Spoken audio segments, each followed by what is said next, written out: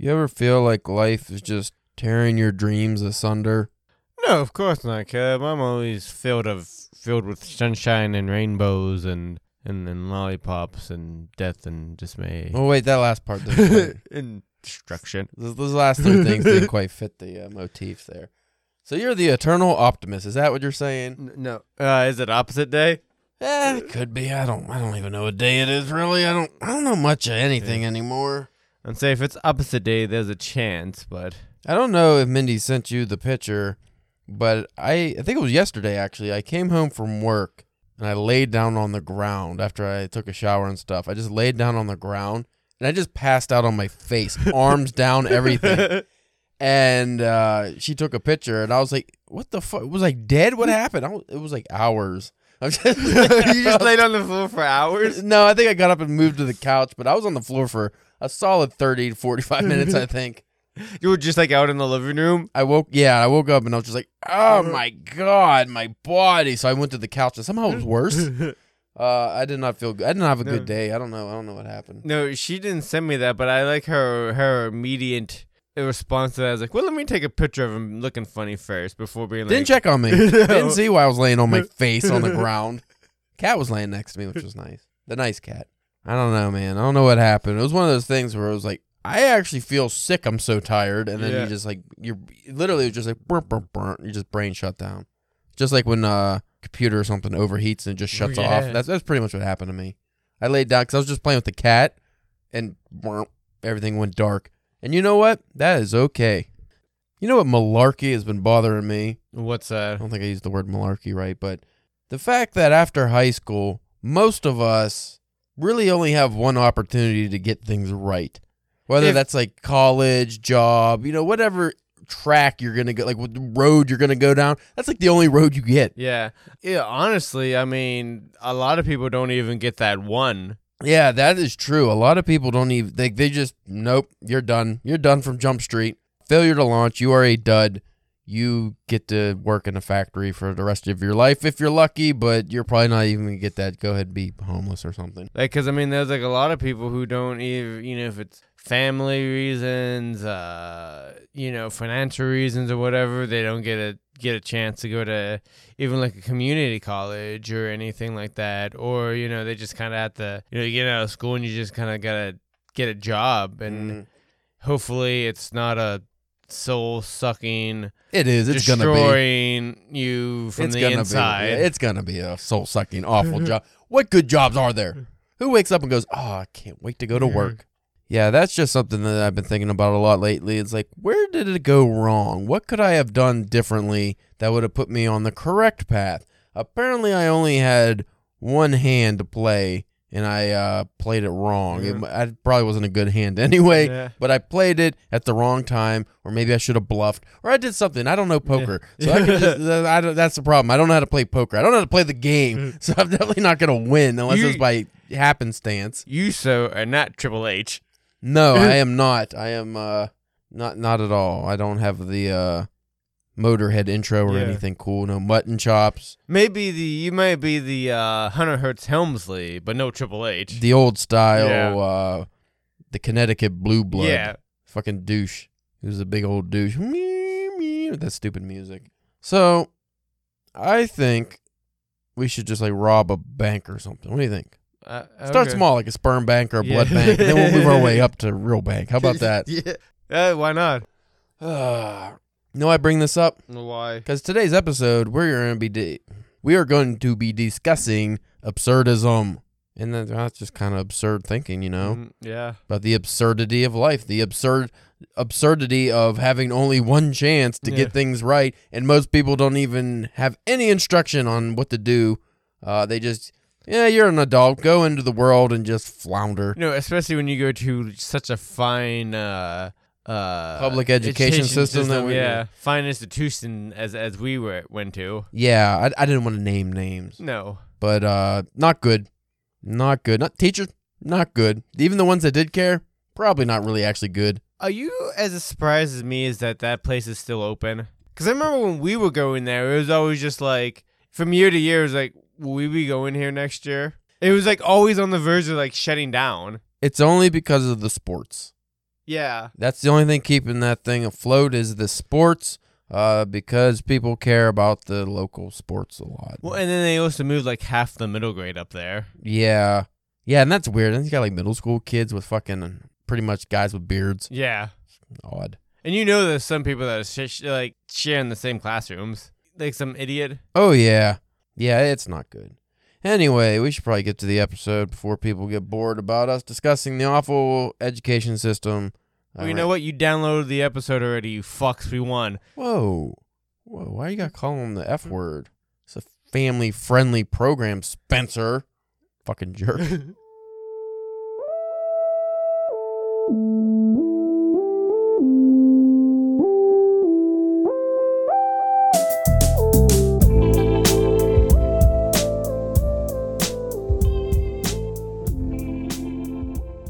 Welcome to the Drunken Pen Writing Podcast. I'm your host, Caleb James. With me today, Spencer of the Calcutta Clergy Killer Church.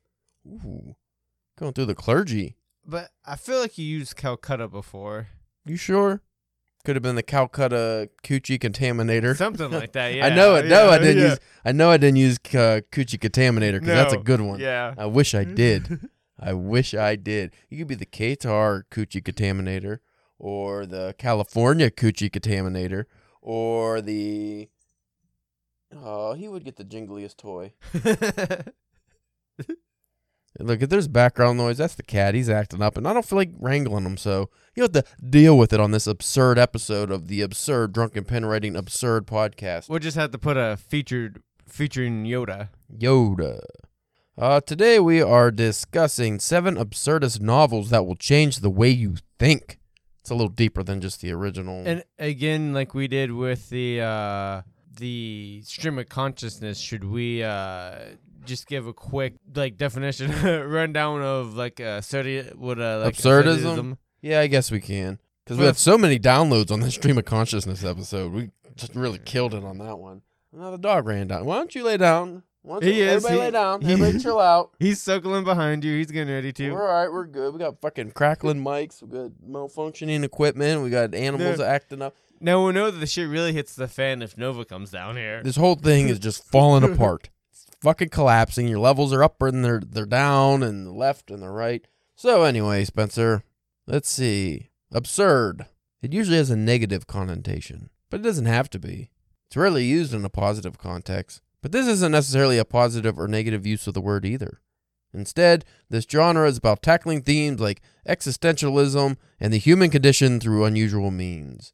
So basically absurdism, if you're an absurd author, you're using non-chronological storytelling, surrealism, dark comedy, maybe some nihilism throw in there, but maybe in a funny way, usually in a funny way. Probably more out there situations too. Yeah, you're going to have a lot of satire. Irrational logic is one I like people jumping to weird conclusions and whatnot. That's about all you need to know. Things that are out there, absurd, goofy, things that could be so terrible, yet it almost makes you laugh at how ridiculous the circumstances are. That's usually when I get to the absurdism, when something is just... That's the only word that fits. It's like so over the top. Usually something awful is so over the top awful that it borders on ridiculousness and makes you laugh almost.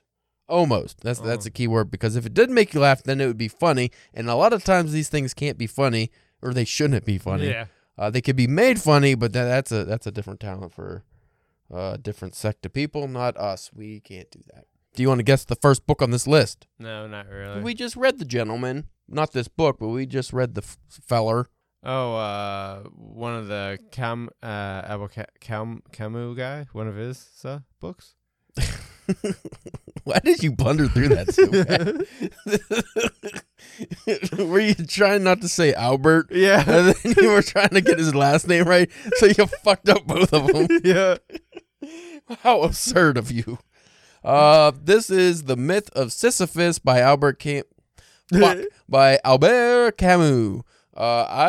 is the one I mentioned I wanted to read next if we were going to do another one of his, but I forget what it was. In the Plague episode, I think we read about it and I didn't want to do it anymore. I don't remember. So this is a 1942 essay in which Camus introduces his philosophy about the absurd. According to him, the absurd exists between the human need to give life meaning and the unwavering silence that the universe returns. We try and try to no end, and the universe doesn't care, but he doesn't say this in a we should just give up sentiment. Instead, he outlines various different approaches to living an absurd life. His conclusion makes this a provoking read. Didn't really give any details of what he's talking about other than absurdism. So I think that's what turned me off. If it's just straight, especially when it's an essay. Yeah, if it's just straight philosophy, it's because that's what I seem to dislike most about his work was when he goes too deep into the philosophy. I'm just like, I don't care. Next up, another one we actually both read this one, but another author we both enjoy. Slaughterhouse 5 by Kurt Vonnegut. Yeah. Did we do a book of the month on this? I know we talked about it. Slaughterhouse 5? Yeah. I think we did an episode on it. I think whenever the graphic novel came out, I think we did. Right. Vonnegut's novel was often characterized as anti-war and follows the life of Billy Pilgrim as he travels back and forth through time. We go from his early years to his time as an American soldier in World War II to his post-war years. Vonnegut explores existential topics, death, philosophy, and mental illness. Why I really like that book is because it showed the horrors of war, but made it funny because there was time travel and aliens and weird shit. That's a book that, even though it's such an easy and fun read, it would be so hard to write. Oh, yeah. I feel like, we've only read one of his works, The Sirens of Titan, but I feel like that's a heavy, probably, theme in a lot of his work. Yeah, I would imagine. Next up. This is an author I've been wanting to read, but I have yet. I guess he did a lot of plays or something, and I don't know, for some reason about play guys always turns me off. Like I just don't want to read their work, it's stupid because they're probably really good. Well, it just depends if the work you're reading are you reading the play or are you reading a novel. Well, this is Waiting for Godot by Samuel Beckett. And it's a play. In this play, Vladimir and Estragon have various discussions and encounters while waiting for someone named Godot, who never arrives. Though Beckett has never clarified who or what Godot is or represents, he denied that Godot is God or anything of that sort. He also repeatedly condemned misinterpretations of the play, but never provided his own explanation for its meaning. It's a read that makes you consider all kinds of potential social, political, and religious references. That seems to be a theme with a lot of these guys, is they never actually explain their books. They just it is what it is. Well, I think if you do the explaining, it kind of takes some of the magic away. Mm-hmm. Now, this is the author I think of when I think of absurd fiction, and I actually did like this one, The Trial by Franz Kafka. The Trial tells the story of Joseph K., a man arrested and prosecuted by an invisible and inaccessible authority for a crime that neither he nor the reader knows. Some interpretations say it's a commentary on day-to-day life feeling like a trial, while others say it follows the prevalence of totalitarian themes in society. Since there's no right answer, it makes for an interesting read to think about on your own. Kafka never actually finished this book, but it does include a chapter that intentionally ends the story abruptly. It's just one of those things, again, with him and bureaucracy and just... You go through all these fucking roundabout, I give you this form and then I have to give it to this person, and shit like that. Have you read all of his stuff? Just what was in that Metamorphosis collection. So that, and I don't know if it was always short stories, but all the main ones, and I think 2 or 3, they were either short stories or books that weren't complete. That was one of them.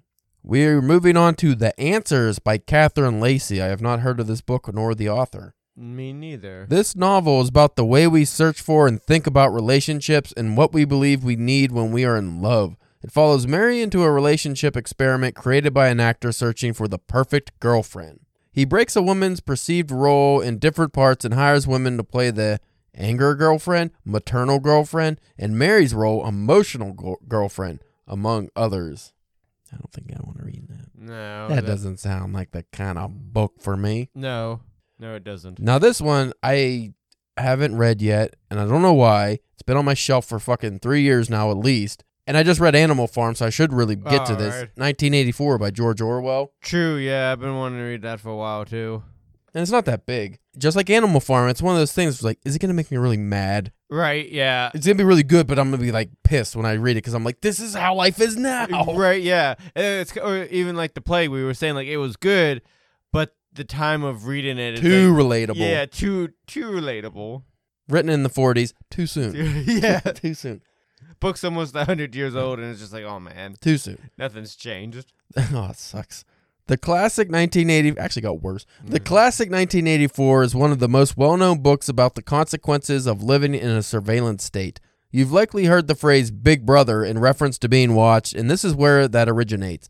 Big Brother is an all-seeing power in this fictional totalitarian nation where mass surveillance is the norm and there is no freedom of expression.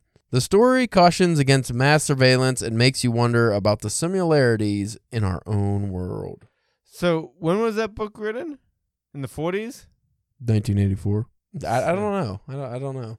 Because I'm just thinking because the book's supposed to take place in the future from whenever the book was written, right? I would imagine the 40s or 50s. But I'm just wondering because like imagining like what. Like, how do you become with that idea? Because, like, during, like, the 40s or 50s, like, what did they have there to, like, make you think of being, like, surveyed? Yeah. You know what I mean? Like, we fucking barely had cameras. Like, I don't know. I have to read the book. Now we are on to You Too Can Have a Body Like Mine by Alexandra Kleeman. Never heard of, again, author or book. A woman known as A lives with her friend B and her boyfriend C. Among the chaos of the story, they want her to join a dating reality show. She models herself after an unattainable beauty standard, and B tries to make herself an exact copy of A. It's a fascinating novel that explores themes of sex and friendship, consumerism, and a scary vision of the idea of modern womanhood. If the premise of these stories caught your eye, feel free to take a deep dive into the writing. As society changes, the meanings and interpretations of these ideas can also change. It's fascinating how timeless this genre of fiction can be. That was the last one on that list. I don't know if I could read a whole novel like that, though. Like, if there's a short story where, like, I mean, if that's just, like, the characters' name is, like, A, B, and C, like, I don't know how well I would like that. But like I said, maybe, like, a short story I could do, but... Yeah. It's kind of weird that, and I don't know if it's just the absurdist genre, but there was 2 women on that list who both are writing absurd stories about relationships. Yeah. And I've noticed a lot of female modern, I don't know if those were, the book covers looked modern, but that's not saying anything. But I'm assuming those are modern writers. It seems like a lot of modern female, and I'm saying modern like post-1980, female writers seem to post a lot about relationships. I mean, write novels about relationships in like the absurdist type of genre. And I don't know why, because I don't really see a lot of men doing that. But maybe, you know, it's something I never really looked for, so maybe they do. But it seems like there's always a focus on like how crazy relationships are, but only from that sect. Like, guys don't have crazy relationship like I don't know. It's weird. Maybe men just think the whole idea of marriage is crazy. It's because they're crazy, Caleb. You can't say that. Did you just gender identify me? Not you. Maybe I identify as a woman, and now I'm gonna write an absurdist tale about relationships.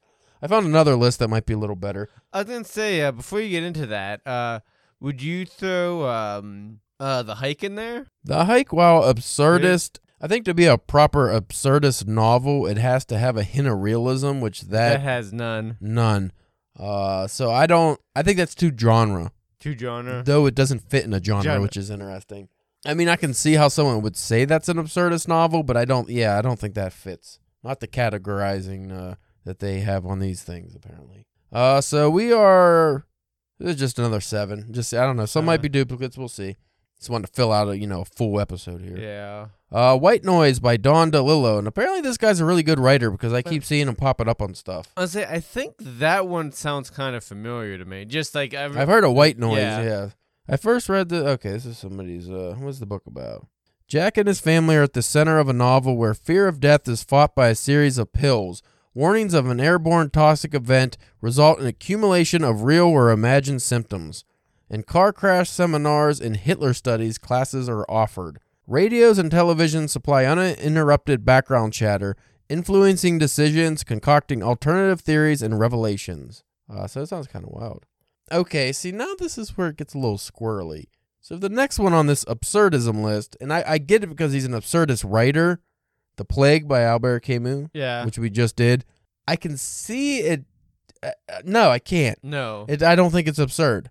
I mean, I get, like, the idea could be absurd, but the way the book was handled was real. Yeah, it's very realistic. Like, there wasn't... okay, if The Plague was an absurdist novel, they would be, like, constant bungled attempts to get out. Right. There would be crazy bureaucracy. And these are things that are in there, but they're not played up Like, to be absurd at all. The whole preacher and religious aspect would be like Over the top, yeah. The rats, like, they'd be exploding in the Yeah. streets, not just dying. Like, there would be a lot more, I think. I don't think that fits. Let's see. What is this fella's reasoning for this? Not much of one. Just dark humor. I didn't find the book humorous either. Of course, it could also be the translation. Ubik by Philip K. Dick. This 1969 sci-fi novel ranks as one of the author's best. As unsettling as it is compelling, full of tension, mystery, and deeper meaning, a team of anti-psychics sent to corporate offices to root out psychic spies and met by an explosion that puts their injured leader into a half-life state. See, that sounds kind of absurd. Right, yeah. Just the idea you have to have psychic detectives getting psychic spies. Never heard of this one. Golden Delicious by Christopher Boucher. No, me neither. The fellow who wrote this article says it might be his favorite book of all time. Not if that's saying anything or not. Okay, so in this book, I'm trying to find the synopsis. It's just in the middle here. But in this book, you can have a sentence as a pet. Bookworms can ruin crops and threaten communities. Inanimate objects have personalities, and a reader is inserted into the story as an active character. Wanders around his world in a state of uncertain isolation, making brief connections with an array of people and things, trying to locate his place in a family with a mother who's often absent, patrolling the town with other mothers. Where there was a space after characters, I guess you insert your own name. Next up, we have The Answers by Catherine Lacey. We covered that in the last episode. Yeah. Or the last That's article. The Sellout by Paul Beatty. Betty? Beatty. Tty. Got a Tty. Hold on, I got a free book offer. Ooh. Ebook. The narrator has lived a life he expects will turn out a certain way, even when playing his role in his father's psychological studies, believing he's contributing to a thoughtful expose and memoir. Instead, his father is killed by police and the book appears non-existent. Same with the fate of his town. Okay. You Too Can Have a Body Like Mine by Alexander Kleeman. We covered that one. And that's it. So, absurdism fiction. I wish that for some reason none of these mentioned. The Metamorphosis by Franz Kafka is like one of the OGs. Yeah, The absurdist, genre. Yeah, I mean, like that. The first article mentioned that other non-finished. The Trial, yeah. Yeah, you think if you're gonna do that, you would go with Metamorphosis. Can you think of any absurdist fictions you have read in your day? Fictions. Books. Haruki Murakami definitely touches on them. I think some of the short stories we've covered definitely fall into that. Wild Sheep Chase for sure, because that's your next read. Right. That's definitely going to fall in the absurdist category, I believe. Hard-Boiled Wonderland at the End of the Universe, or whatever, End of the World. I forget the full title. Hard-Boiled Wonderland, that's definitely one. Kafka on the Shore is all of them. Some of them are a little too serious to be absurd, but they're still very absurd. Trying to think of some contemporary writers that I've read that I could consider absurdism. I'm just going to say it. Jerusalem by Alan Moore. Yeah. The book may not be necessarily an absurdist book, but the fucking making of it had to be. And the reading of it. In the reading of it.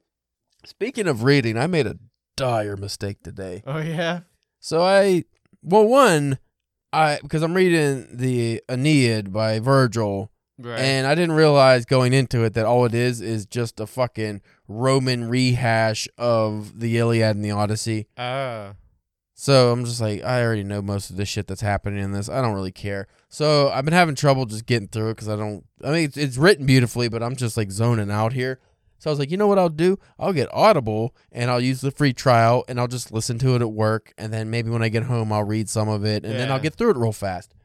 Well, first I fucked up and I got audiobook instead of Audible. I don't know how that happened, but it's a different app and it's a different thing. And I don't know how Audible is. I never used it, but on audiobook, it doesn't have the chapters listed or anything. So I don't know where. Now I'm lost. I tried to go through my book to find like where I am so I could read again. I'm like, I can't find the spot. Like, I'm listening to the fuckface. Like, he does a good job, whoever fuckface is. Yeah. But I'm listening to the fuckface read it, and then I'm like, where the fuck is this part? And then I realize, well, it doesn't even matter because I probably zoned out most of the reading. Like, I don't. True. It's like, I'm not one to listen to stories. It's not working for me. So I think I'm just going to have to go back and fucking read it. Like, from the beginning. No, just from where I'm at. And we continue, like, chapter 2. Just continue reading it. And I'm just like, oh. Now, since it's just a rehash of those other books that you read, do you think it's even worth reading? Yes, I have to read it. I have to. It's a part of my curriculum, Spencer. Okay. I will read this stupid book, and I'll fucking like it. I don't think I'm going to like it. Like I said, I like the writing. I don't care what's happening. And it's also really annoying because they switch almost all the gods' names to the Roman versions. So, Zeus is Jove or whatever, and some of them, though, like Apollo is still Apollo. It's like, why are some of them the same, and then some are different? Stupid Romans. But I have to read this because, well, here's my goal. It changed a little. Same reading goal, but, I threw some other stuff in here. So here's my plan, Spencer. I got to finish the Aeneid, and then I think, as a nice palate cleanser, I'm going to read Hamlet. Okay. Because that also comes up. Because these are things that, leading up to Ulysses by James Joyce, it's written in the style of the Odyssey. I'm sure I explained this before. So I had to read the Odyssey, but I can't read the Odyssey unless you read the Iliad. So Iliad and Odyssey. Okay. Follow me so far. And we'll get to the Aeneid in a minute, but Hamlet is also, from my understanding, a part of the Ulysses. Like, it comes up. And that's fine, because that's not very long. And I have in mind the Shakespeare I've read so far. So I could read that. And then I want to read, I have to read for the Arcade Bookshop podcast, I have to read, I think it's called Zone 1 or Zone 0, something by Colson Whitehead. It's like a zombie book or something. So I have to read that to go along with, like, the Resident Evil game we're going to talk about. But that should be an easy read. And then, because I wanted to go into the Divine Comedy. But to read the Divine Comedy, I have to understand that Virgil is the main character. He's the second main character. He's the one who's guiding Dante through hell and all this stuff. So I figured, I got to read some Virgil, which the Aeneid, that's when that comes into play. So there's a method to my madness. And then we're reading the Divine Comedy. So once we get done with the Divine Comedy, I have to read Chasing the Boogeyman.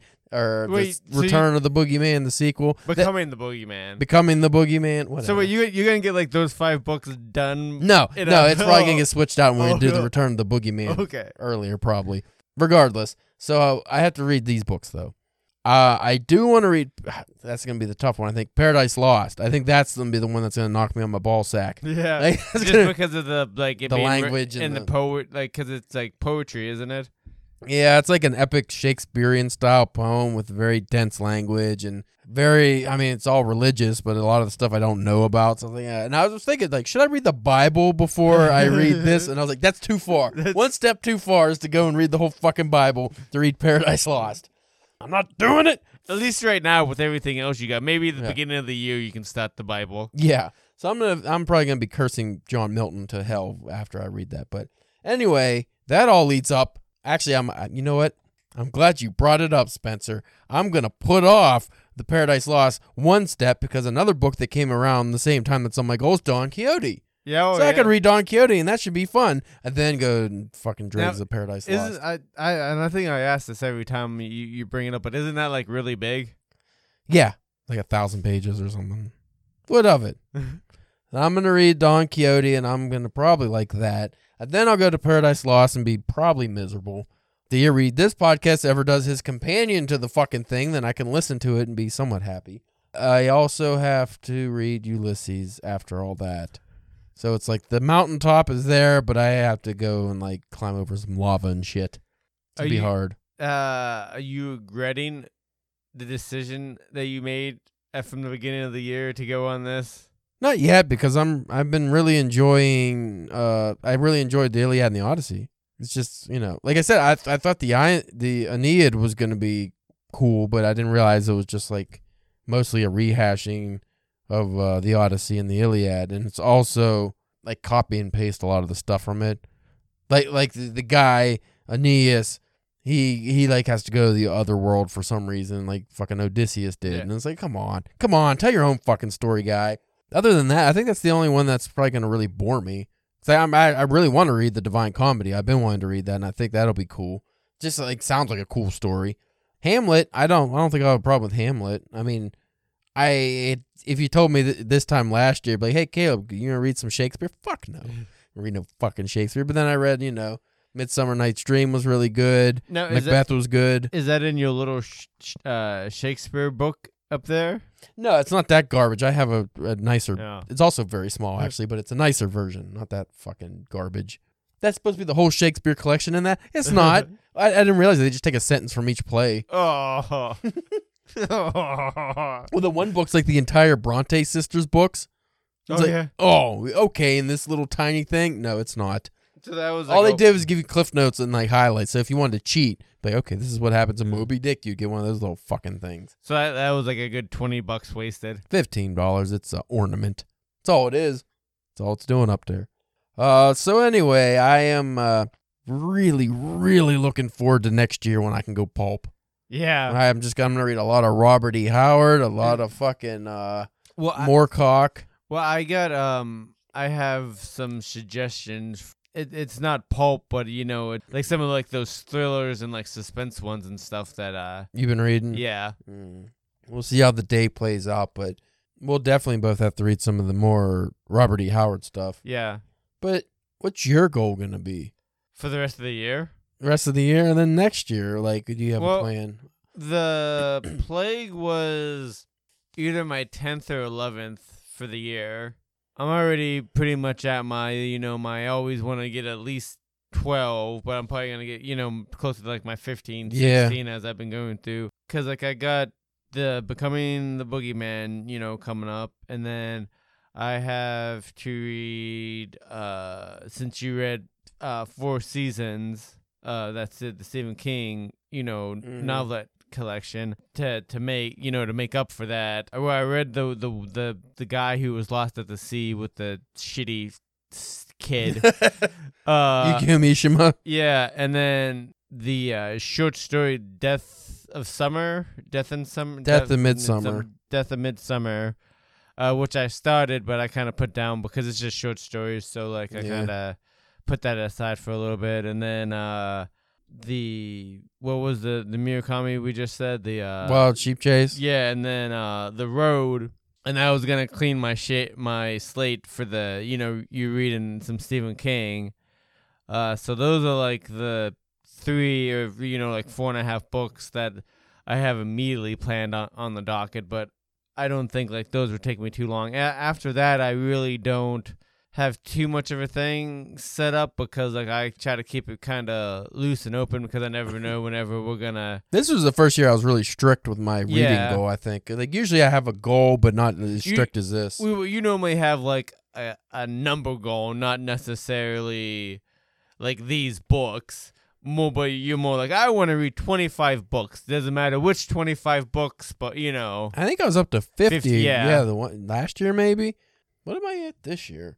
This year, I only focused on 7, and I only hit 2 of the 7 so far, so it's terrible. Well, that's also because the Jerusalem still kicked your ass. For like the good first quarter of the year. So I'm at 23 right now, so that's not too bad, I guess. 23 for 7. Yeah, I think depending how I feel next year, and you'll have to let me know if you think this is a good idea. Okay, I'll let you pick. Okay. This is, yay. We're Sophie's Choice here, I'd imagine. I'll let you pick. I read the Dark Tower series. Ooh. But then you got to read The Hobbit, The Lord of the Rings, and The Silmarillion. See, The Silmarillion. That's the thing, though, because The Hobbit and Lord of the Rings aren't that big. Yeah. Because some of those fucking, but The Silmarillion, that's what's going to, even though it's not that big, it adds a lot. Yeah. So that's option A. Option B, I read The Stand, and you read just The Hobbit and Lord of the Rings, or It, and you just read The Hobbit and Lord of the Rings. Well, I don't know how big The Stand is. They're both like around like 1,000, a little bit over, depending on. Is there 2 of them or for The Stand? Yeah. No, but I'm talking about like The Stand and It, like both of those. Yeah, they're both. I picked because they're both around like 1,200ish. I thought. Well, see, because what I was thinking, which would be like a more close set, The Lord of the Rings, is like if I read Lord of the Rings and you read the Mr. Mercedes trilogy. I'd be down for that too, because I did want to read Mr. Mercedes. And I figured like, and also size-wise and stuff like that. I would be willing to, if you go down the Dark Tarot path, I'd be willing to walk down that path with you again. And read it? Yeah, reread it again. I think it would be interesting now. My only issue with that is I don't think I've read enough King to be Yeah. able to appreciate it the way it should be. Yeah, I'm gonna say we'd have to do some research because you definitely have to read The Stand because the main bad guy in that shows up. And I probably should just read it as well. Well, I don't know how much it plays in, but you should. Yeah, you Jeez. should just read it. Yeah. Maybe what your goal is next year is, because you got a couple of them, but get like the first 5 Stephen King because you already got Carrie and The Shining done, so you'd only need Salem's Lot, The Stand, and then I think Firestarter or The Dead Zone. Yeah. The Dead Zone, which is one of my all-time favorites of King, is The Dead Zone. Maybe start that out and see. The Dark Tower might be a couple years down the line, but we'll get you there. Well, in that case, if I have to read those books first, I won't make you do Lord of the Rings. I will pick some other interesting books. Probably not necessarily straight literary fare, because I can't think of anything else you might like. Right. That I have read as well.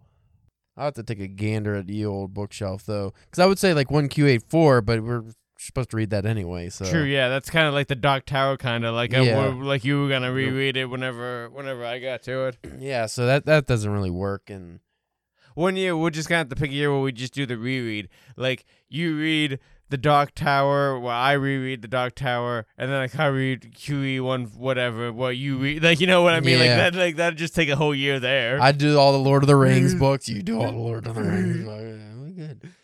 The Lord of the Rings books are good, Spencer. yeah. They're written very well. I'm sure they are. They're interesting. Mhm. Characters galore. Yeah. Magic adventures and a ring. One ring to rule them all.